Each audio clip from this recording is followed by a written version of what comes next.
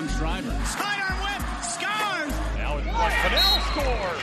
Paul Rabel splits two and scores! Kylie Ohlmiller showing off those shifty skills and finishes that shot behind Liz Hogan. Kelly, not shy, bounces one home. What a start! Welcome to the Pro Lacrosse Talk podcast. I'm Hutton, he's Adam. Together we have all the latest news from all your favorite professional lacrosse leagues. We're happy to have you for another episode of Pro Lacrosse Talk. As usual, I, Hutton, am joined by my co-host, Adam. Adam, how are you today? I'm good, Hutton. Ready to talk about some exciting games from this past weekend. Absolutely. So we're going to talk about all the games this weekend. We had some PLL, MLL, and WPLL games. We also had our first trade of the PLL, which we'll talk about shortly, and then the punch heard around the lacrosse world as well. So we'll talk about that. But first, let's get started with our fast break segment and give you your scores of the weekend. We'll start off with the PLL on Saturday. The Chaos, who are now 2-1, defeated the Redwoods 12-11 in overtime, and the Redwoods fall to 1-2. The Whipsnakes won their third overtime win in a row to remain undefeated against the Archers, who are now 2-1. On Sunday, the Atlas, who are now 1-2, handed the winless Chrome their third loss of the season, 13-12. On the MLL side, we had the Bayhawks outlast the Lizards 16-14. The Bayhawks are now 2-0 and undefeated, and the Lizards are still looking for their first win at 0-3. As for the WPLL, on Friday the Fight defeated the Brave 15-12. The Fight are now 2-0. The Brave are now 0-1. On Saturday, the Pride crushed the Command 18-5. Both those teams are now 1-1. All right, so that concludes our fast break segment. Let's get into the first trade in PLL history. So we have attackman Jules Henningberg from the Whipsnakes was traded to the Redwoods for defenseman Alec Tullett and a 2020 fourth-round draft pick from the Redwoods. So Henningberg will be going to the Redwoods, while Tullett will join the Whipsnakes. Henningberg obviously leaves a crowded attack line with Reeves, Rambo, Drenner, and they even have Dylan Maltz and Connor Kelly, who can also join the attack line. So he's leaving a crowded attack, but he's going to another crowded attack with obviously Clark Peterson, Matt Cavanaugh, Ryder Garnsey, and Joey Sankey. Tell me a little bit about what you thought about this trade, Adam. I think, if you look at what social media has been talking about, it seems like everyone's in favor of the Redwoods in this one, getting Jules Henningberg. And obviously, he's a fantastic player. Of the two players he's actually been playing, Alec Tullett really hasn't seen the field yet, but really, really strong defenseman out of Brown, second-team All-American. And people aren't really talking about that fourth-round pick, too. With the small amount of teams, a fourth-round pick next year is going to get you a pretty significant player. So it's interesting to see. It is a fourth-round pick and not a first, second, or third for a really strong attackman in Jules Henningberg. But, Tullett may have not been playing yet, but he's been kind of stymied by a really strong defense that the Redwoods already have. They have Larkin Kemp on defense, Landis. He's just been not seeing the field because of a really strong defense. Jules Henningberg might not have been seeing the field that much, as you said, because of the really strong Whipsnakes attack line. So I think this one might work out, surprisingly, for both squads. No, I agree. I think you can run Henningberg out of the box, at the midfield, get him that shorty matchup. The Whipsnakes already kind of did that a little bit. So I think, I think it'll be a good fit for him. And, he's got Matt Cavanaugh that he can work with. Obviously, Joey Sankey. And Clark Peterson has also been flying under the radar despite, having a great rookie season as well.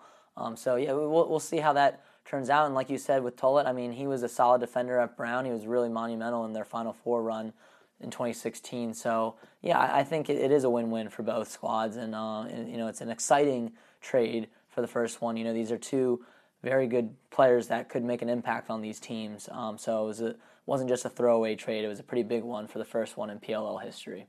It'll be interesting to see, too, what trades go down kind of going forward. This clearly was something that was probably in the works probably for a few days or a few weeks already. If you look at the timing of the trade, the clock started for the trade option, and this trade went down. So it'll be interesting to see what we have going forward. Absolutely. And another big thing is these players don't have to pick up where they were and go other places. All 6 teams are going the same places, so it's super interesting to see the dynamics that'll happen when they're just going to a different practice field rather than changing cities as they would in the MLL. Yeah, that's actually a really great point. Something I didn't really think about. It doesn't really change much since they're all going to the same cities. So yeah, definitely they can kind of just jump in and make an impact right away. Since we're on the topic of the Redwoods, I think we'll start out with the Redwoods Chaos game, which was a little bit chaotic. But before we get into the big ticket item in that game, I want to talk about the game itself because it was phenomenal from start to finish. The Redwoods got off to a hot start. They had a two-pointer from Sergio Salcido, and then Matt Cavanaugh assisted Joe Walters on their third goal of the day. That gave them a 3-0 lead, but the Chaos, quickly battled back. They got a transition goal, which led from a Riordan save. It took an 8-second clear all the way to Miles Thompson, who scored. So they battled back. And this one was, back and forth from start to finish. It really was a great game, and, it took extra time. I think what impressed me the most, though, was that both defenses were broken down pretty fairly easily in the first quarter. You had the Chaos triple teaming Cavanaugh that left Joe Walters wide open. That's how they scored their third goal of the game. And then you had Redwoods switching on picks, which allowed Josh Byrne to get an easy sweep goal. They kind of took a little while for them to wake up, but then the second quarter started, and it took us, I think, 7 or 8 minutes before we finally saw another goal. So, the defense kind of came alive a little bit, and I think what was encouraging is we talked about last week, and the Redwoods lost to the Archers, how they weren't getting that good of two-man game play from the attack, and they completely took that to heart this game because Cavanaugh looked great. He was feeding, he was scoring, had a nice behind-the-back goal. Ryder Garnsey got his first goal. They were all clicking. I think everybody on that line, maybe with the exception of Sankey, contributed. But even if he's not scoring out there, he's been used as a decoy. And I'm looking at it now. He had an assist. So yeah, a lot of good production from their attack line. You had Cavanaugh 2 goals, 2 assists. Joe Sankey had an assist. Clark Peterson had a goal, and then Ryder Garnsey had a goal and 2 assists. So really solid production. I think Jules is going to step in and add even more to that. So, really solid group play. They're not just going to initiate from the midfield line. Although Brent Adams, who's scored in every Redwoods game so far, had a hat trick. And he's been, flying under the radar as well. He's been playing phenomenal for them at the midfield. Yeah. This game really, to me, was exactly what Paul Rabel and the rest of the squad that started the PLL wanted a game to look like. Fast-paced offensive, highlight reel goals. What we'll talk about some bruising and some highlight reel fights potentially. It's exactly what they were looking for. I don't remember watching this game. Really stuck out to me when it comes to the stick skills from professionals in comparison to the collegiate level. The behind the back goals, the opportunities on fast break. It was a fantastic game from an offensive standpoint, despite not being the highest scoring game of the weekend. No, yeah, absolutely. I mean, you had Deemer Class had a nice casual behind the back, and you had Connor Fields had 4 goals and assists. Miles Thompson had another hat trick and assist. Yep. I mean, I think that's the one thing too about this Chaos offense is it's funny. If you would have told me that Miles Jones was gonna be this quiet 3 weeks in the season, I would have, said, this team's probably 0-3 then. And they've gotten so much production out of Josh Byrne, Connor Fields, and Miles Thompson, and even Eric Scott, had a goal and an assist in this game, that Miles Jones, was blanked. This game, he was blanked, I think, last game as well. He hasn't had to do much, and I think once he comes alive, this team's going to be very scary. So, look out, and obviously, like I said, Josh Byrne, he had the game-winning goal in overtime, which really was a defensive breakdown by the Redwoods. He just got open in space and finished right in front. And now they're 2-1 with a pretty good goal differential after their blowout win against the Atlas last week. So they're sitting pretty good at 2-1. Yeah, I agree with that. And with the Miles Jones things, I think he's in a unique spot that he's almost being a facilitator this year in comparison to having to take over an offensive offensive set when he was with the Atlanta Blaze previous years and with the Bayhawks and whatnot. So it's really interesting to see him in a different offense. And I was laughing as I was watching the Redwoods and Matt Cavanaugh. I think he heard us last week talking to his brother up on the Outlaws, and he didn't want to be outdone, and he had a big week this week. No, absolutely. So let's talk about the big play that overshadowed this phenomenal game, because this is what I had an issue with. The game was great, and we're not talking about any of the gameplay. We're talking about one incident. The gameplay in the PLL has been phenomenal. I think we're looking at the best version of lacrosse right now. I think I can firmly say that after 3 weeks. The pace of play has been fast. Thanks to the shorter field, 52-second shot clock. There's been physical defensive play, nifty stick checks. We've seen mesmerizing behind-the-back goals, a lot of long-range two-pointers. It's had everything. You got 5 of the 9 games in the Premier Lacrosse League so far going to overtime. Over half of the games have gone to overtime. It doesn't get more exciting than that. And what does the PLL choose to promote but a scrum that happened in the third quarter where it was Sergio Perkovic who got taken down, and then we got a little scrum, where Jack Rowlett, he cross-checked Redwood's midfielder, Nick Ocello. His helmet came off. Then Blaze Reardon, the goalie, tackled Ocello, and then Ocello got up and threw a punch that landed pretty heavily on Reardon in the helmet. We had seen a lot of physical play from the past 2 weeks, and I was fine with it. I'm fine with a little pushing and shoving. But when I saw Reardon body slam Ocello and then Ocello get up and punch him in the face, I was like, all right, well, we're getting our first 2 ejections of the PLL. And what did we get? Nothing. We didn't get ejections. We got penalties. Mark Lassini was called for a hold. He was given a 30-second. Jack Rowlett was called for a 1-minute unsportsmanlike. Blaze Reardon got a 2-minute unsportsmanlike. And Nick Ocello got a 2-minute unsportsmanlike, an additional 5-minute misconduct for his sucker punch. And all these penalties were non-releasable, but I don't understand how you let that happen. And I guess fighting apparently is in the rule book. They announced it on the broadcast. But that's BS to me. A player throws a punch, he's ejected. 3 of the 4 major sports, if you throw a punch, you're ejected. Any level of lacrosse, you throw a punch, you're ejected, other than the Box Lacrosse League. But we'll get to that because a lot of people have been bringing that up, and I don't think that's an excuse to introduce it to the field game. This really got my blood boiling just because the reaction after, not only was it that, okay, this is allowed now in the Premier Lacrosse League, but people are praising it, and people are saying it's good for the sport, and I just completely disagree. I completely disagree. I'm fine if you want to, let some skirmishes go, some pushing and shoving in a heated moment. That's great. I talked about that last week, how I like that. But don't tell me this is good for the sport of lacrosse. And don't tell me that you care about the other aspects of lacrosse, because we had an overtime game-winning goal. And what is the photo they chose to post on social media for this game recap? They posted the fight, the picture of Ocello and throwing the punch. That's what you're going to make the game about. It's one thing to allow fighting, and if that's what the PLL wants to do, then so be it. But to promote it, they are partners with U.S. Lacrosse, a governing body for youth lacrosse, and promotes safety within the game, and you're going to allow fighting? Give me a break. And this wasn't even a good fight. People want to say, well, it's allowed in hockey. Hockey allowed. Okay, well, first off, hockey's moving away from it. Sure, it's still allowed. It's within the rules, but, it's a pretty hefty penalty even if you do fight in hockey. You kind of screw your team over. Furthermore, they're moving away from it. The Olympic Hockey Committee doesn't let them fight. And guess what? I don't think the Olympic hockey is any worse than NHL hockey. And you want to talk about the box lacrosse? Okay, fine. Why should I still allow it in the PLO? Just because another version of the sport allows it doesn't mean you should allow it in Premier Lacrosse. I'm going to talk about this a little bit more in my article coming out. But I was very shocked at how the PLL handled it.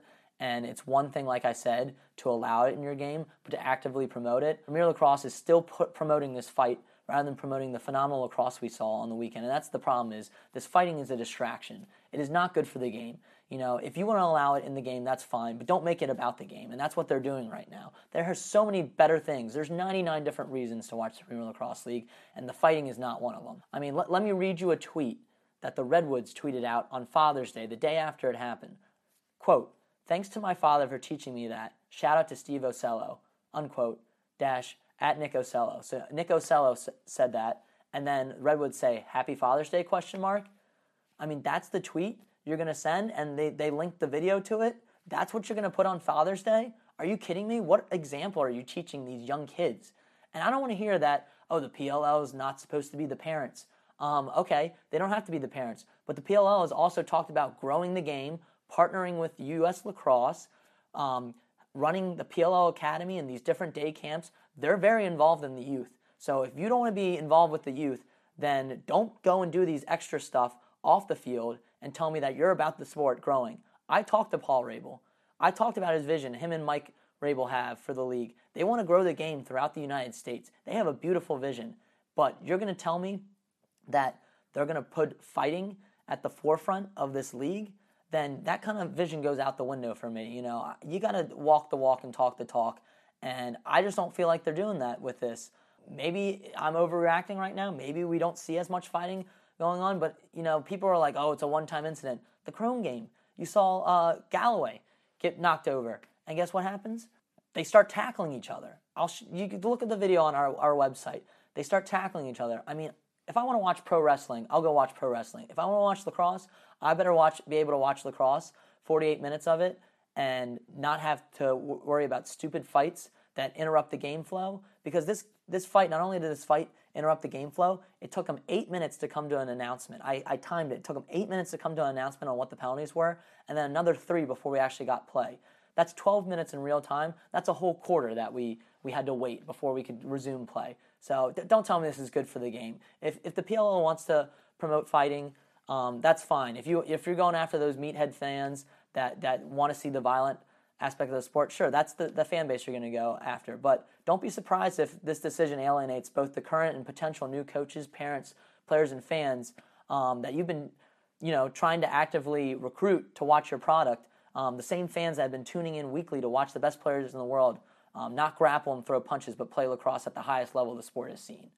No, I completely understand where you're coming from, and have to agree that I'm not a big fan of the promotion of the fighting. Now, I mean, at the same time, it's in the rule books that it's something that happens, and both you and I have played and have definitely gotten heated before in games, and I completely understand that it's in the rule books. But I'm not a big fan of it, obviously, but I can understand when players get heated, things happen. They do get the penalties. I understand that they weren't kicked down. They got those penalties, but at the same time, not a big fan of the promotion of it. There's too many great things about the league to start promoting that side of the game. Like you said, from the NHL, NLL standpoint, they definitely have the fighting side. I think the NLL honestly has more fighting than the NHL has, just from the games I've watched over the last couple of years. So not a big fan of the promotion side of it, but completely understand the fighting in the game in terms of the heatedness, but not a big fan of it overall, and hoping this doesn't become something that people know the game for. I think that's something that you want to know the game for: the highlight reel goals, the awesome saves, all of those types of things, in comparison to the fighting.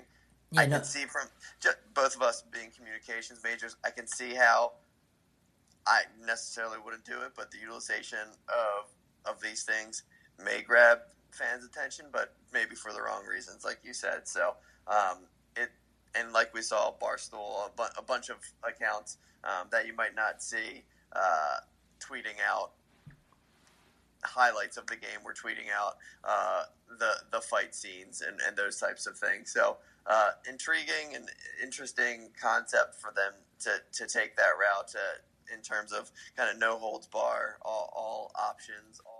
But where do you draw the line, Adam? And I know you said that, like you said, it got them views, and I get that. I get, obviously it's bringing you attention. But my point is, you eject these guys, you still have the whole skirmish that happened. You still get the attention. You're not losing any more attention by it. You include it in the highlight, but you don't promote it and you don't allow it. So I just think that's ridiculous. And the thing with box is, people want to say, well, box lacrosse, it's allowed. All right, yep. Tell me the last time you mentioned a box player. There's a lot of great players that grew up with the box game and came over to the field game and really performing. You got the Thompson brothers. You got Zach Greer. You got all these guys that grew up with the box game and are now playing at a high level on the field game. When do you ever mention, oh, that guy's a great lacrosse player because he learned how to fight in the box game? Yep. You never talk about that. We don't talk about that. Stick skills. Exactly. We talk about their creativity. We don't talk about, their brutality from playing box lacrosse. And don't tell me about these sports like NHL and NLL, because I get it. It happens in those sports. And guess what? NHL's trying to move away from it.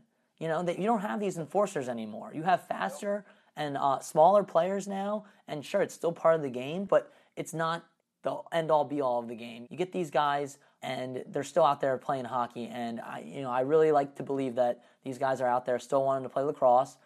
So I give them that, but don't make it about the fighting, and that's what the PLL did this weekend. They had a real opportunity to show what they were about and set the tone for the season, and I'm afraid that this is going to become more of a distraction than anything, because we had 3 phenomenal games this weekend from the PLL, and what are we talking about? We're talking about the fighting. We haven't even gotten to these other 2 games, and I just think that's ridiculous. Yeah, no, I completely understand where you're coming from. I think we're kind of saying the same thing in different ways, and if it's in the rule books to say that it's allowed, maybe I'm fine with them not getting ejected from the games, but hoping that it doesn't kind of lead to more fighting. I guess we're kind of same 2 sides of the same coin. Yeah, no, I agree, and I just think too, I think this was a short-term media buzz for them too. They got a lot of attention from it, obviously, but if the goal is to get on SportsCenter top 10, you're not getting on SportsCenter top 10 because of a stupid little fight between a third-line midi and a goalie. You're getting on SportsCenter top 10 because of a phenomenal play, like the Connor Fields one that we saw last week. So that's just my 2 cents. You can read more about my opinion on it in my article. You can tweet at me whether you agree with me or not. Honestly, if you disagree with me, I'd like to hear more about it. And I feel like right now I'm in the vocal minority, but hopefully there's some people out there that are sane. But anyway, yeah, phenomenal game. Unfortunately overshadowed by that incident. And I would have said that was probably the best game, honestly, of the Premier Lacrosse League so far, if it hadn't been for the game that followed it, the Whipsnakes Archers. So why don't you go into that a little bit, Adam? Sure, man. That was of all the games, it was a pretty exciting one to see. 2 undefeated teams, 2 teams that got there from a pretty distinctly different way. But it was a fantastic game to see. Ended up coming down to what else? Overtime again. For the 3rd week in a row, the Whips were able to pull one out after a failed clear.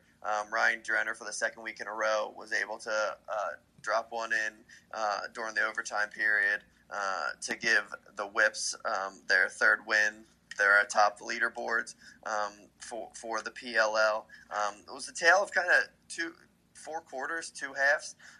The first quarter was pretty much dominated by the Whipsnakes. Whether it was on the offensive side, they were winning 4-0 at the end of the quarter, behind a couple Terps goals from Chanenchuk and Rambo with the assist to Chanenchuk on that second one. Then Burnmore came up huge in the first half, and specifically the first quarter, came out with 8 saves. Of all the goalies over 3 weeks, he's been the most dominant for me. We've had some really strong games from the likes of rookie Timmy Troutner and Jack Concannon, but he's been the most consistent of all the goalies I've watched, and that was kind of one of his goals in a few interviews I've watched to be more consistent this year, and he's definitely done that. But after his dominating performance in the first quarter, Tommy Schreiber, Captain America, came out with an absurd second quarter in a bunch of different facets. 3 goals, 3 assists in that second quarter. And at halftime, the Archers were on top 7-5, basically off of all his fantastic opportunities. Whether he was passing, whether he was shooting, he was just absolutely dominant. One of the most dominant quarters we've had all season from an offensive player. Third quarter, back and forth. Both ways. Same with the fourth quarter. Biggest difference in the fourth quarter was Kelly for the Archers at the face-off X. Wasn't doing too hot up until the fourth quarter, and came up big in the fourth quarter to help them recapture the lead at one point in the fourth quarter. And we ended with a flurry of saves from both Gittleman and Burnlore at the end of the game to get us to 10-10. And don't you know it, as I said, saves from both goalies again in overtime. And then Ryan Drenner drills another one off a failed clear to give the Whips their 3rd victory of the season. So fantastic game.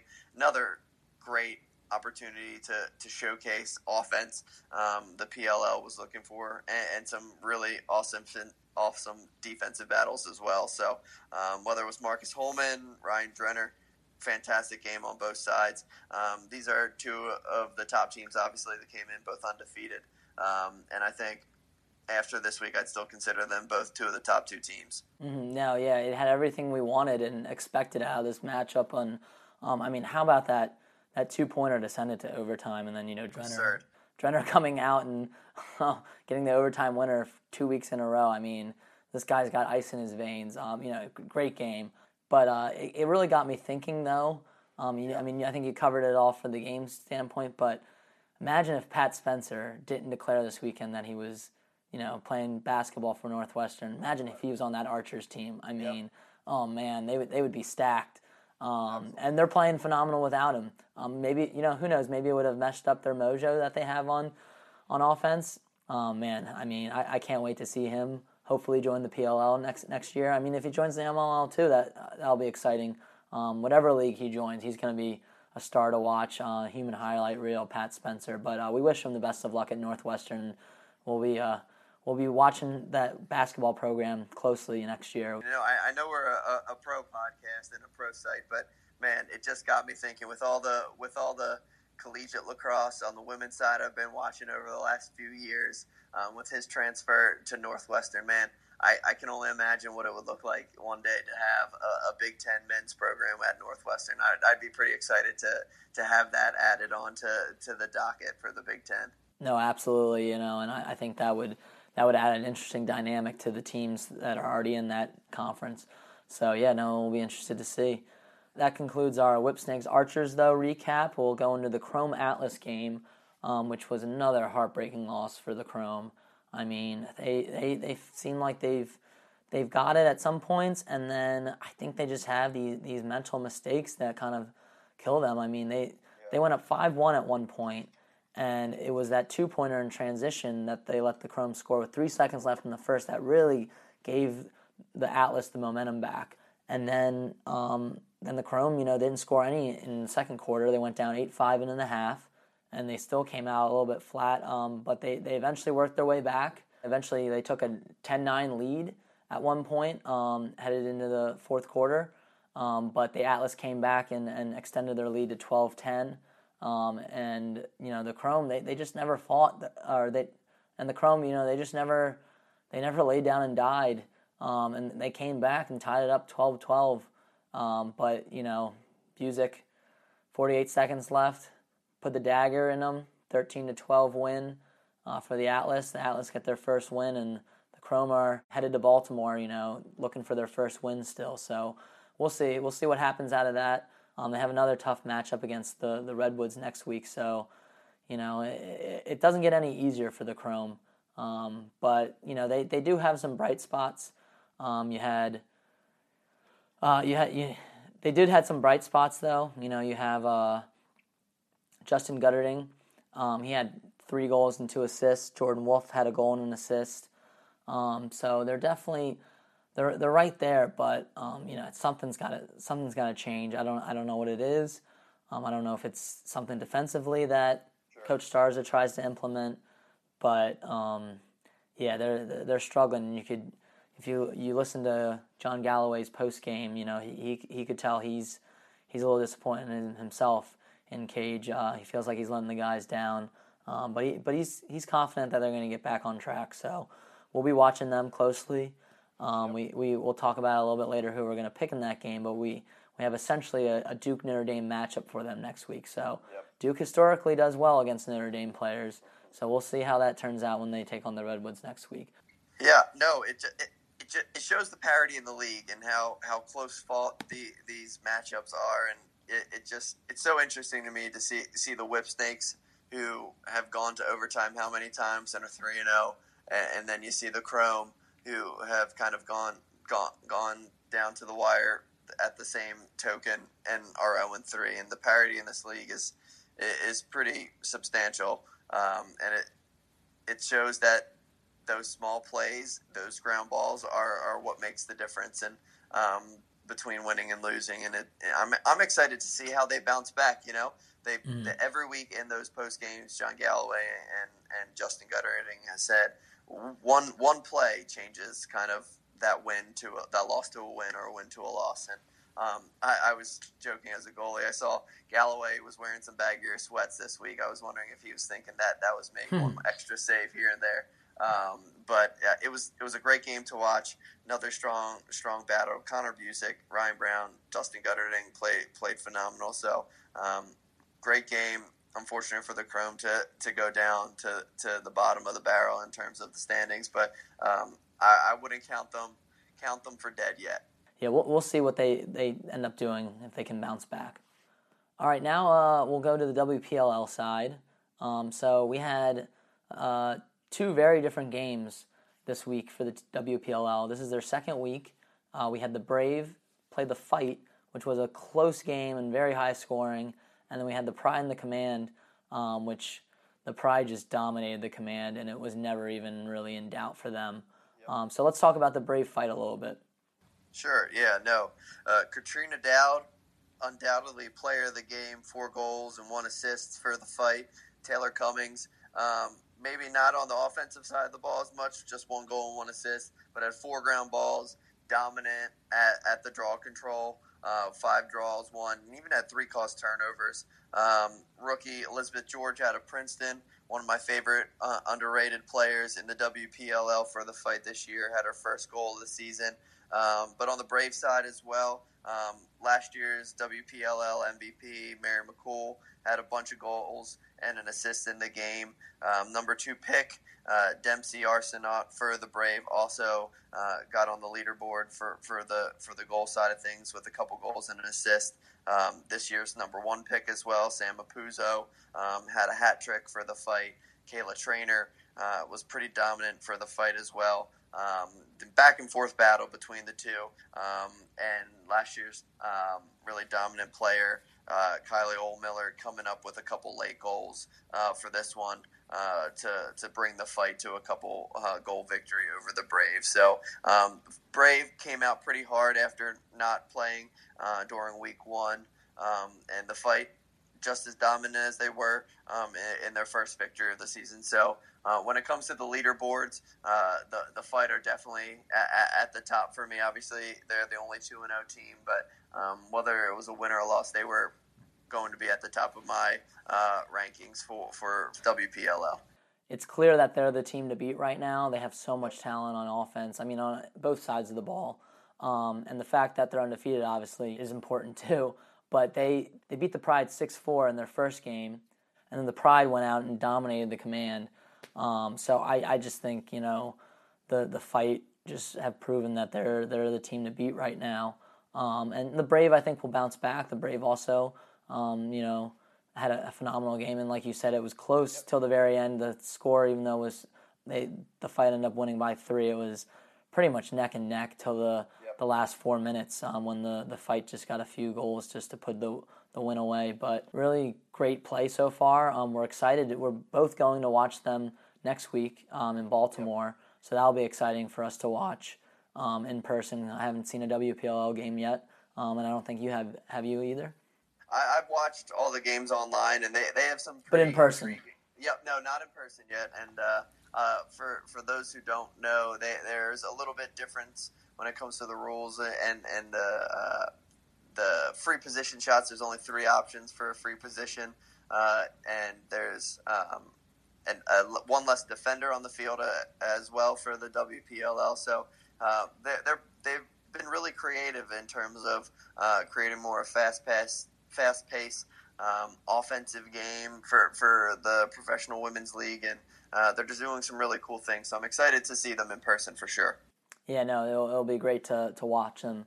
And we got the Pride Command was the game on Saturday. So Brave Fight was on Friday, Pride Command was on Saturday. That game, very lopsided. The Pride got off to, I think, an 8-1 lead at one point and never really looked back. They ended up winning 18-5. And that was a big improvement for them because they only scored 4 goals in the last game. So to only score 4 goals in the last game and then, score 18 in your next game is a pretty big feat. So they moved to 1-1, where the Command, coming off a big win against the Fire, ended up dropping 1-1. And yeah, they just couldn't really get anything going on offense, it seemed like. But player of the game's got to be Pride's Haley Majorona with 4 goals, 3 assists, including the first 2-pointer in WPLL history. And she also had a nifty hidden ball trick as well that ended up fooling the Command completely. That's definitely going to make our top plays this week. Despite the blowout, it was still very exciting with a lot of great play from the Pride and a lot of fun goals to watch. So definitely, I'm pumped to see this in live action next week. Next week we have 2 games before the PLL game. So it will be the Brave and the Fire, who are both 0-1 playing each other, looking for their first win, and then followed by the Fight Command, which will be an interesting one. The Command get blown out. Yeah, it was an awesome game to watch despite the score. Just showed how high powered the Pride's offense is, and they pretty much everyone that was playing on the offensive side of the ball scored for them. Well, it was Alex Ost, Maryland grad, who had 4 goals.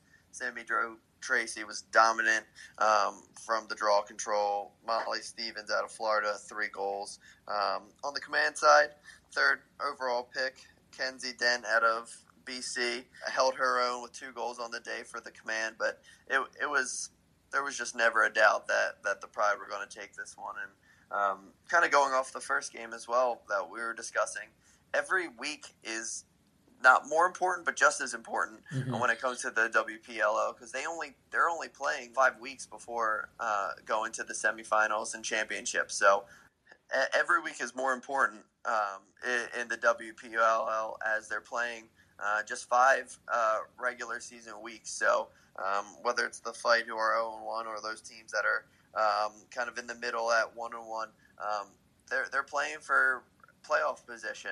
The Fight are in a good spot at 2-0, and we'll see what happens kind of going into next week in Baltimore. I'm really excited to see firsthand what the play is like in person. Going from that, we have only one MLL game this week, but it was probably one of the most exciting games. Honestly, if you didn't watch lacrosse on Saturday, I don't know what you were doing, because you had 2 overtime games in the Premier Lacrosse League, and then you had a thriller in the Bayhawks Lizards that was back and forth. I mean, you had 4 lead changes and 5 ties in this game, and there probably would have been more ties if they kept not scoring 2-pointers to jump over the other one. So you had the 2 oldest teams in professional lacrosse in terms of the field game with the Bayhawks and the Lizards. And if you told me, Adam, that arguably the MLL's biggest star, Rob Pennell, and the Lizards would start out 0-3, I would have called you crazy.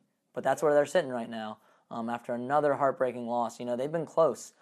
Barely lost to the Outlaws, only lost by 1 to the Cannons, and now they lost by 2 to the Bayhawks here, 16-14. Again, another team that's kind of like backs against the wall. I mean, it's early in the season, but you got to start stringing some wins along if you want to do well in the playoffs and win a championship. So they definitely have the talent, but I don't know what needs to happen here. I think the defense right now is kind of a little lost. They're a lot like the Chrome in that regard, whereas it's like the little things. They had a failed clear that thankfully Ben Rantle got in the way and ended up saving. The defenseman from out of Ohio State. He was actually cousins of my one friend Ryan Lachlan, who I played lacrosse with.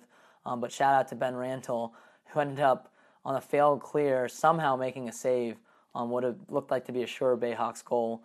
And then you had Austin Kaut, who had some big saves too, but you just can't win when you give up 16 goals.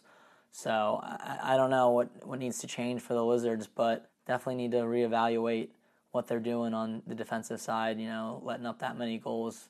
But don't get me wrong, the Bayhawks have a great offense. I honestly think their attack with Lyle Thompson, Steele Stanwyck, and Colin Heacock are probably the best, in the MLL right now, arguably. So we can't discredit their talent on offense.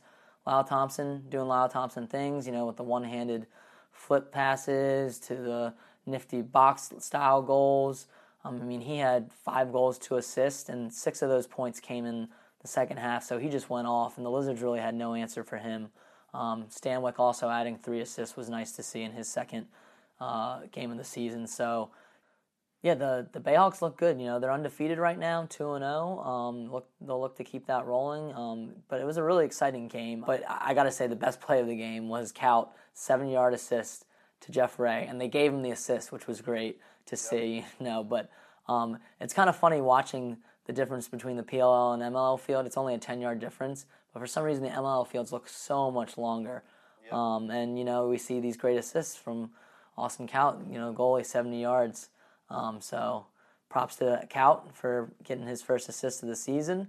Maybe he'll have some more. We'll see. But, overall, a great game to watch. And we hope the Lizards can kind of turn it around and get their first win next week at Boston. So we'll see if they can get their first win of the season. They lost to Boston earlier, 13-12, so it's definitely a winnable game for them. But something's got to give sooner or later for them. Yep, and that goes to the parity of the league as well. Like you said, the Cannons are at the top of the leaderboards in the standings, with the Bayhawks 2-0, Lizards at the bottom 0-3, but only lost by a goal, so doesn't mean they're out of it already. There's a lot more weeks to go when it comes to the MLL. Lizards could be right back in there with a win this week. Yep, absolutely. So we have a new segment that Adam and I are going to do, and we're actually going to choose who we think is going to win each game in the PLL, MLL, and WPLL each week. We're going to tally up who does the best at the end of the season. I don't know, maybe winner gets the other person lunch. I don't know. What do you think, Adam? I'm all for that. All right. So we'll start out with the PLL games. We have the Redwoods versus the Chrome on Saturday. Who do you like in that game, Adam? You know what? I'm taking the Chrome. They've been so close for so long now, and the Redwoods have been playing well as well, but the Chrome got to come out on top at some point. They've been on the wrong end of those one-goal losses for so long now. I'm taking the Chrome. I'm taking John Galloway having a big game and leading them to victory. I really want to take the Redwoods, but I'm taking the Chrome as well for a little bit different reasons. If you look at the rosters of these teams, you got a lot of Notre Dame guys on the Redwoods and a lot of Duke guys on the Chrome. And historically, we know Duke has had Notre Dame's number. So I think the Duke guys pull one out, and I think the Chrome get their first win this week as well. There you go. All right, so the next game we have is the Atlas Whipsnakes. So the Whipsnakes are undefeated, and the Atlas just got their first win. They were sitting at 1-2. Who do you like in that game, Adam? I'm taking the Whipsnakes in this one. I know the Atlas just came off a victory, but if you told me that before week 3 the Chrome kind of handled the Atlas very easily, I wouldn't have been surprised. So I think they figured some things out on the offensive side of the ball, but I think the Whipsnakes offense is too dominant. I think the Whipsnakes are going to pull it out. 14 of those 20 guys are Maryland grads, and Atlas have a bunch of Hopkins guys on the team, so that battle is always going to be a battle, and I think the Whipsnakes are going to come out on top. I'm going to choose Whipsnakes as well. I think they've shown that they pull out these wins, and is it too much to predict that it's another Whipsnakes overtime win?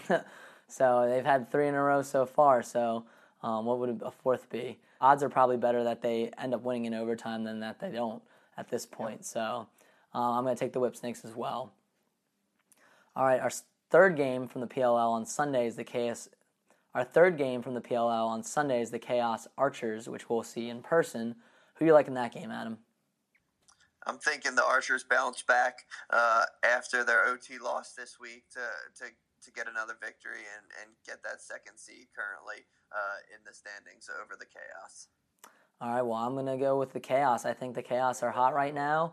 I like the Archers team a lot, but I just think the Chaos, the way they play, they can score 6-on-6 settled offense. They can score in transition. Their defense is great. Reardon, really leading that defense and having a lot of, great saves in these games. He's really coming up big for them. And not only is he coming up big, but he's also pushing the envelope on transition. So I think the Chaos keep rolling and get their third win in a row. I can't bet against Captain America and Tommy Schreiber, especially after what he did this week. No, understandable. All right, now we got the MLL. So we have 2 games. We have a Friday game, which is the Dallas Rattlers versus the Atlanta Blaze. Who do you like in that game, Adam? I don't think it's questioned that Blaze are one of the top 3 teams in the MLL this year. Unfortunately, Rattlers are at the bottom of the league, and just from a team standpoint, I think it stays that way, and Blaze pull this one out. Maybe it's not as lopsided as one would think, but I think the Blaze are going to pull this one out pretty easily. Yeah, no, I got to agree with you. I think Randy Statz and Shane Jackson are going to put on a show. I think the Blaze are going to win pretty handily against the Rattlers. We'll see. Maybe they'll make it interesting, but like you said, I agree. The Blaze are definitely in the top 3 teams right now in my book, and the Rattlers are sitting down at the bottom, and I really don't know if it's that close. Agreed. All right, and our second game from the MLL this week is the Lizards at the Cannons on Saturday. Who do you like in this game, Adam? I think this is going to be another close matchup. It's going to come down to the cage. I think we already talked about Austin Coutts going to have a big game, and the Lizards are going to finally get in the win sheet with a W this week. I agree. I think, Pennell had a hat trick this last game. I think he's going to come out and have another big game, and I think this time they get it done on defense. I don't think the Cannons are as good as their record. I think they're a good team, but I think they're definitely beatable. I think they tend to play down to teams' level. I mean, we saw they got out hot to the Rattlers. They got out hot against the Rattlers last week, but kind of let them creep back in the game. It was never really in doubt, but I think they have the tendency to take the foot off the gas a little bit, and I think that might hurt them against the Lizards this week. I agree. Who do you like in the WPLL this week? We got the Brave versus the Fire in our first game. Who you picking? I'm going Fire in this one. I know the Brave came off a pretty close loss just this past week against the Fight, but I think they're going to pull this one out to get their first victory of the season. I know it might not be something that's. Let me start over. You're fine. I was pulling up the Fire's team at the same time. You know what? In this game, I'm taking the Fire. I know the Brave came off a close-fought loss against the Fight in week 2, but I think the Fire have a really strong squad as well, despite the week 1 loss. Taylor Van Thoss, rookie out of Loyola's, I think is going to be pretty dominant at draw control, and they have another fantastic player in Michelle Tomolo out of Syracuse. You name it, they have a stacked squad as well. From her to Hannah Powers, they have a really strong offense and defense as well. So, and I think I'm also kind of loyal to them still being a former Philadelphia team, the Fire. I think I'm going to take them in this one. All right, well, I'm going to go Brave because I think, they put up a lot of points against the Fight, who I consider to be the best team last week. I think, they're looking for their first win. Obviously, so is the Fire, but I think the Brave have shown me a little bit more, so I'm going Brave in this game. And then the second game, I got to go with the Fight over the Command. They beat the Pride 6-4, and the Command got crushed by the Pride, so process of elimination, I think the Fight are the best team, and I think they're going to pull one out. I think it's going to be closer than we think, though, but definitely think the Fight are going to beat up on the Command this week. Yeah, I think after 2 weeks, the Creams rose to the top. Fight are the best team in the league. I don't think it's going to be that much of a fight, and they're going to pull this one out pretty easily. Their roster is too stacked to not win. Absolutely. All right, so that concludes our game picks of this week. We'll see who ends up being right, who ends up being wrong next episode. So we're introducing one other new segment. It's the question mark, I like to call it, named after the question mark dodge. And this is where you guys can submit your questions to us. So obviously we don't have any questions this week, but next week we hope to have some questions from you. So you guys can tweet at us at Pro Lacrosse Talk, DM us on Instagram at Pro Lacrosse Talk, or email us at prolacrossetalk@gmail.com. If you took an issue with my opinion on the fighting in PLL, tweet at me. Let me know. I'd love to hear it. It doesn't even have to be a question. It can be, a statement as well. I'll respond to it. So anything you guys want to ask us, feel free to send it in, and we'll try to do our best to answer them next week. All right, so our final segment is Overtime, and that's when I ask you, Adam, what are you looking forward to most this weekend?